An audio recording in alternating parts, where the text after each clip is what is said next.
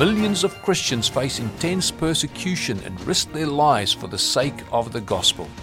VOM Oz Radio supports persecuted Christians, giving a voice to the testimony of those who have been denied a voice.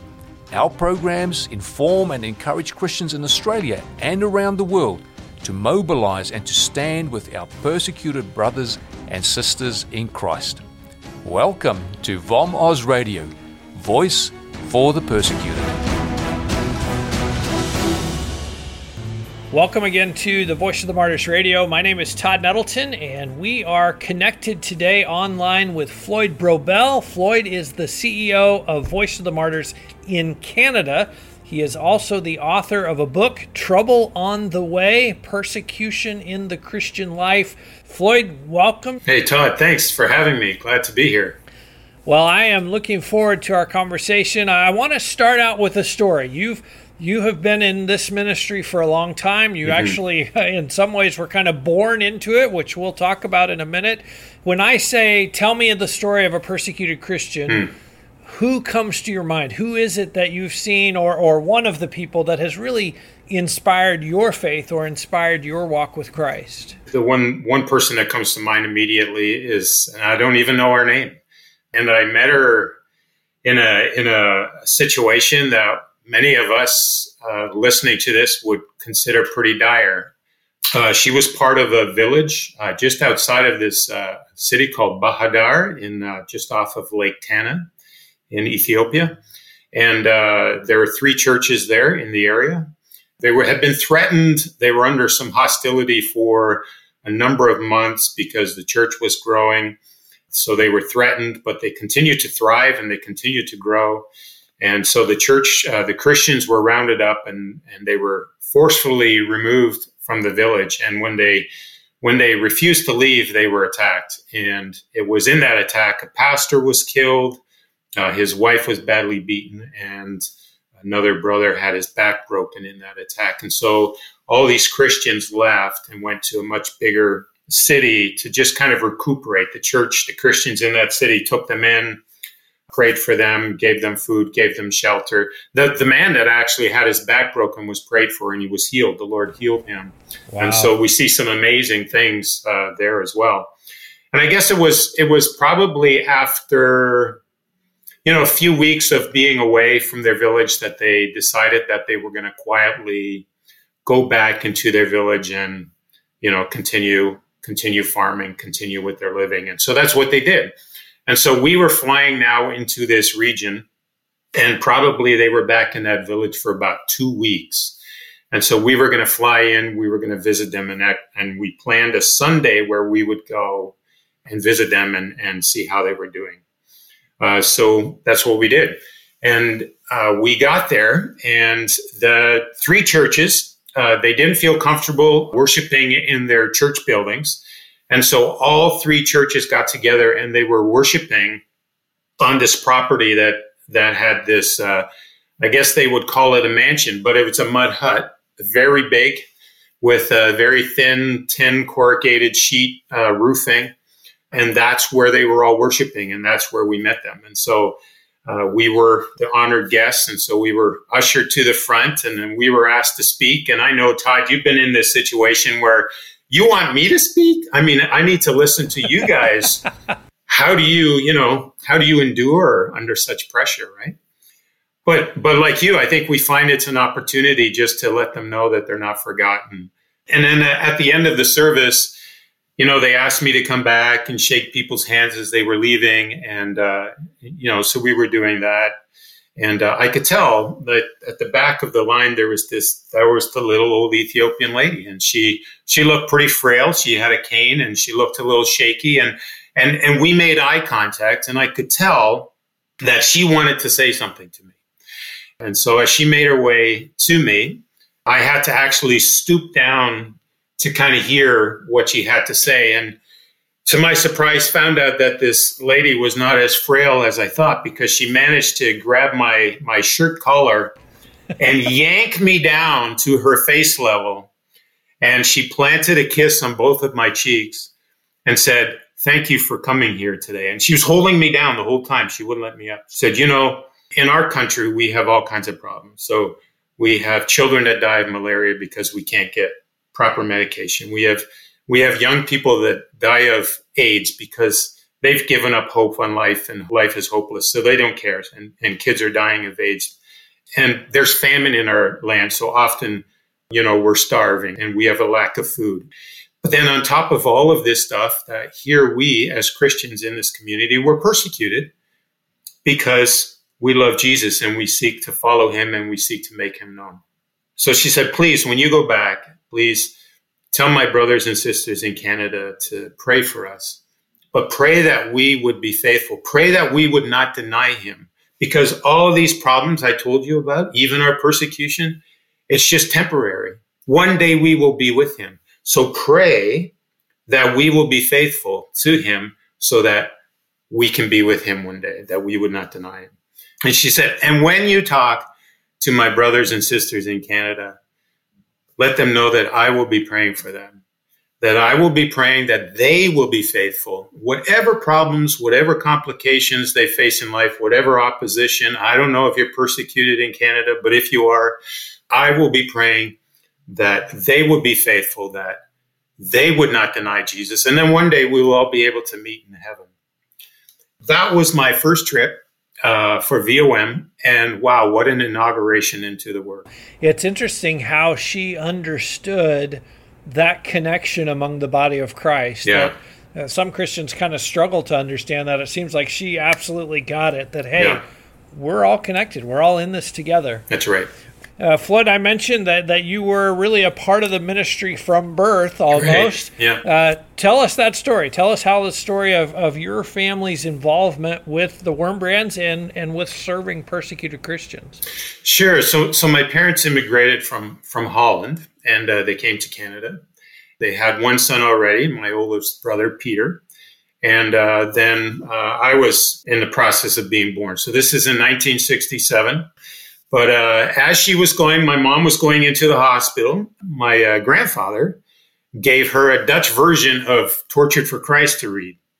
Really, she read that book while in the hospital, and something just sparked within her. And she said, I just can't read this and do nothing. I need to do something. And so she just started making money, selling bake sales and organizing garage sales and just whatever kind of money that she could make. Then she would send it to Richard Wurmbrand. I guess at that point, their office would have been in California, I think. And more people in Canada were asking, Richard Wurmbrand to come up and share his testimony. And so I guess they received enough calls from Canada that I guess he and Sabina were thinking, how do we arrange something in Canada? They called her and said, hey, would you mind arranging this meeting for us? And my mom said, okay, yeah, I can do that. And she enlisted the help of my dad and a few friends, and they found a location and they organized this meeting, and Richard and Sabina came and the place was packed. Wow. And Richard, he gave his testimony. Of course, you could hear a pin drop whenever Richard spoke. People were really locked into his testimony. But it was at that time that he shared the need. Hey, we could really use someone in Canada to just start facilitating some of this work. And my mom was in the back of the room, then thought to herself, wow, wouldn't it be great if someone in a meeting that I organized actually, started this work in Canada? And as soon as she thought it, the Lord spoke to her heart and said, what about you, Nellie? She said yes, and the Voice of the Martyrs Canada started around our dining room table, and we grew up having Richard and Sabina over whenever they came to visit, and it was just an incredible time. And am I understanding correctly that this year is the 50-year anniversary of VOM Canada? That's right. So, this will be officially our, when we registered officially in 1971. So this is our 50th year. So what memories do you have of Richard and Sabina? You talked about the fact that they were around the dinner table and were part of your family. What memories do you have of the kind of people that they were? When they would come, they wouldn't come on their own. All the Romanians in the area and Russian speakers in the area would bombard our house, and And they were very loud and boisterous and brought all kinds of strange food. And I think as my brother and sister and I would have been shell-shocked by the different culture bombarding us. At one point, Richard looked over and saw, hey, these kids aren't really eating anything, because we're looking at the food going, what is this stuff? And he goes, I know. He said, do you guys like pizza? And our eyes lit up, right? We hardly had pizza back then, but we certainly knew what it was. And so we said, oh, we love pizza. So he says, I'll order you a pizza, don't worry. Half hour later, the doorbell rings and it's the pizza guy, right? So we're all excited. And he opens up the lid and we're all excited. And then our faces drop because we're looking at it and what is on this pizza? Like, it's got green olives and it's got like heart of artichoke and whatever, sardines or whatever on this thing. Like, we were wondering, what is this? This isn't pizza. And so he's like, kids, what's the matter? It's pizza. Why don't you have some pizza? And we're like, well, yeah, okay. And then the doorbell rang again. And it was the pizza guy bringing in another pizza, pepperoni pizza with extra cheese that he brought. So he had set us up on purpose just to see our reaction to the first pizza. So that was Richard. He always tried to have fun and get us engaged. For us as kids, we probably hung out with Sabina more. Whenever Richard spoke, we hung out with her at the book table in the back, and she was always wheeling and dealing and putting these book bundles together and trying to sell this special package of 3 books. And if someone said, well, I might be able to buy that, but I already have this one book, and she would say, well, but then, okay, then why wouldn't you give it to a friend then? They would go home with an extra book that they already had. But so we had a lot of fun with Sabina at the book table. And because you were pretty young at the time, how did that impact your understanding of faith to hear Richard and Sabina's stories, but also hear the stories of others who were still suffering? How did that impact what you thought about being a Christian, being a follower of Christ? The Wurmbrandts were heroes to us, and listening to their stories and meeting them face to face. I mean, we just looked up to these guys. But the testimonies, I think, really scared us. We saw, some photos of persecution of Christians that have been martyred and killed in communist countries, concentration camps. You could see, sometimes the photos of bodies or torture and things like this. For us, it became very difficult. I personally thought, the last thing I wanted to do was work for Voice of the Martyrs. I would certainly pray for Christians, but it was just too difficult for me. This understanding of persecution, I just equated it still too much with physical pain and suffering. But, the Lord has his way of bringing us to where we need to be and helping us process things. And I heard a story of a mission director who he believes his son was killed in a hit and run and targeted because of his Christian activities and faith. Mm-hmm. And I was able to hear him share that story. And in doing so, he put out a challenge to say, are you willing to follow Jesus? Are you willing to follow Jesus no matter the cost? Are you willing to follow Jesus even if it means he leads you to some places where you may not want to be, but that this is where he's going to use you? And I said, we were sitting in a church, and I, after hearing his story, I said, yes, God, I'm willing to follow you wherever you lead me. And the voice came back, that's good, even if it means working for VOM. And I was like, yes, even if it means working for VOM. And so the opportunity came to come and join the mission, which was a shock to my parents because they thought of the 3 of us, I would be the last one of the kids to be able to work for VOM. But here I was. And so I think that even though I joined, I still didn't have this understanding. And, we're still growing in this whole understanding of persecution and living it out in our faith in the context of living here in the West and some of the complications we have. But, then going on this first trip and meeting the little old Ethiopian woman, I just see how it just comes full circle. And the Lord just was able to bring me on this journey to bringing it, through this little old Ethiopian woman who was really telling us the same stories that Richard and Sabina told us. But now I'm older and able to understand the concepts more and realize that God is faithful in the midst of such difficulty and circumstance. These people, they're not looking to get persecuted. They don't want the pain and the struggle, but at the same time, they're not going to run from it. And if it happens, they know that God is sovereign over it all, and they continue to trust him and serve him. Floyd, let's talk about your book. I think one of the things that you do that I found rather interesting is lay out a pathway of persecution. How does this start, and then how does it escalate, and then where does it end up? Talk to me a little bit about that pathway and why you think it's helpful for readers, for Western free nation Christians, to understand that pathway and understand what it looks like. This comes in discussion with a number of people, Glenn Penner included.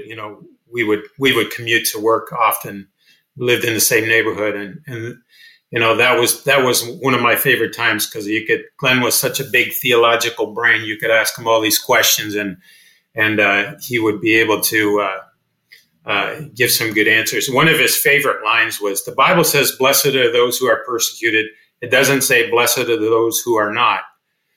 And so I would listen to that and go, yeah, but if we believe that every good and perfect gift comes from God, and we believe that freedom is a gift from God, then certainly freedom is something that we should value, something that we should share, something that we should steward, right? Not take for granted, but something that we should steward. And then you hear the other line. We all know that verse. All who seek to live a godly life in Christ Jesus will be persecuted. So here we are in the West. We're living in relative freedom. The gospel can go out fairly unchallenged to some degree, much, much freer than in other nations. And so I'm grappling with these two ideas and going, okay, how does this relate to us? And I know that in my discussion with Christians across Canada in different forums and settings, they're trying to figure out, how does this compute, right? So they see persecuted Christians as the standard. Our faith just needs to match up to theirs. And I'm like, no, that's not exactly it either, right? We don't want to get into the danger of comparing our persecution with someone else's persecution. And Richard Wurmbrand talks about this too. He said, all we need to do is be faithful and be obedient. And whatever consequences come our way because of our faithful obedience, because of faithful witness, we just gladly accept those. So I started thinking about, well, what does that look like for us here in Canada, in the US? Ridicule is one that comes to mind right away. And we might not think of that necessarily as persecution, but in some ways, it is an opposition that seeks to belittle us, and it seeks to stop Christian faithful mission. So if it is effective enough to stop us from evangelizing even within our sphere of influence, I'm not talking about going on the street to preach. I'm not talking about going door to door and handing out gospel tracts. I mean, that's all well, fine, and good. But we have a sphere of influence that we can reach. And if we know that we will be ridiculed, and that stops us from faithfully witnessing about Christ, that to me is a form of persecution, because it is subjecting our Christian witness and faith. And that is something then that we have to recognize and overcome. If you don't want to call it persecution, that's fine. Call it opposition. At least acknowledge that those things are there to diminish your Christian witness and your ability to reach others for Christ. If you're talking to a pastor that's been tortured, and as you listen to their stories, we'll often hear that before they were tortured, they were ridiculed, or they were harassed, or they were threatened. They may have been even attacked, or their church was attacked, right, before it got to that point. One person told me you can't be caught off guard by something you anticipate. So if we anticipate trouble on the way, then it's not going to derail us when it comes our way. And to me, that's one of the great differences between most Western Christians who came to faith in a free nation and, say, somebody who came to faith out of a Muslim background in the Middle East. They knew there was going to be a problem. Their eyes were open from day one. This is going to cost me something. Whereas, as you say, most of us, we don't anticipate there's going to be a problem. When people finish your book and walk away from it, what do you want them to take with them? What do you want them to have learned? I think the main thing that I would want them to walk away from is just an understanding of being prepared to suffer. So it's again looking at Paul's words to Timothy. All who seek to live a godly life in Christ Jesus will be persecuted. Jesus told us, in this world you will have trouble. So if we prepare for financial trouble, where we try and save money, we try and invest for our future, right? We have a retirement savings plan. We have pull all these things together. We have medical insurance, right? We have car insurance. So we prepare for all this trouble. Why would we not take the time to prepare for persecution? Because the Bible tells us that it will come. It may be just even a time in our life where we experience some form of persecution because of our Christian witness and faith. And so I think, like your book, as you bring people face to face with testimonies and in a unique way where you can travel with me and taste, touch, and feel. And so they can picture themselves sitting in a mud hut and listening to someone tell their story. How can you not be changed by that? And I think those things then prepare us for, okay, we will be ready. Christians in hostile nations may live far from us. As believers, we know that we are one with them and part of the body of Christ. As such, we can't ignore their suffering. If the Holy Spirit is impressing you to know more and support the work of Voice of the Martyrs, please visit our website at vom.com.au. All donations of $2 and more are tax deductible in Australia. This has been a production of VOM Oz Radio, Voice for the Persecuted.